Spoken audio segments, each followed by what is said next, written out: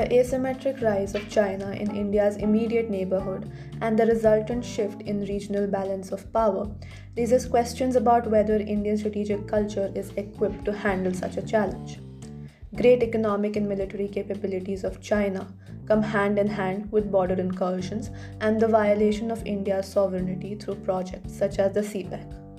To counter these, India's pragmatic step towards deepening relations with the United States and its allies through cooperation on multilateral platforms such as the Quad shows the continuing relevance of ancient Indian strategic thought, especially realpolitik, in her foreign policy.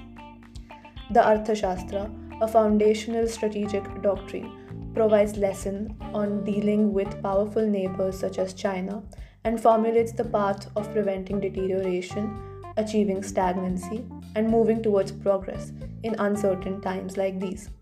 New Delhi's mixed strategy, which combines cooperation with China on aspects like healthcare infrastructure building and the Sustainable Energy for Asia initiative, while countering Chinese belligerence through vaccine diplomacy and the Quad, reflect Indian realpolitik in modern day diplomacy.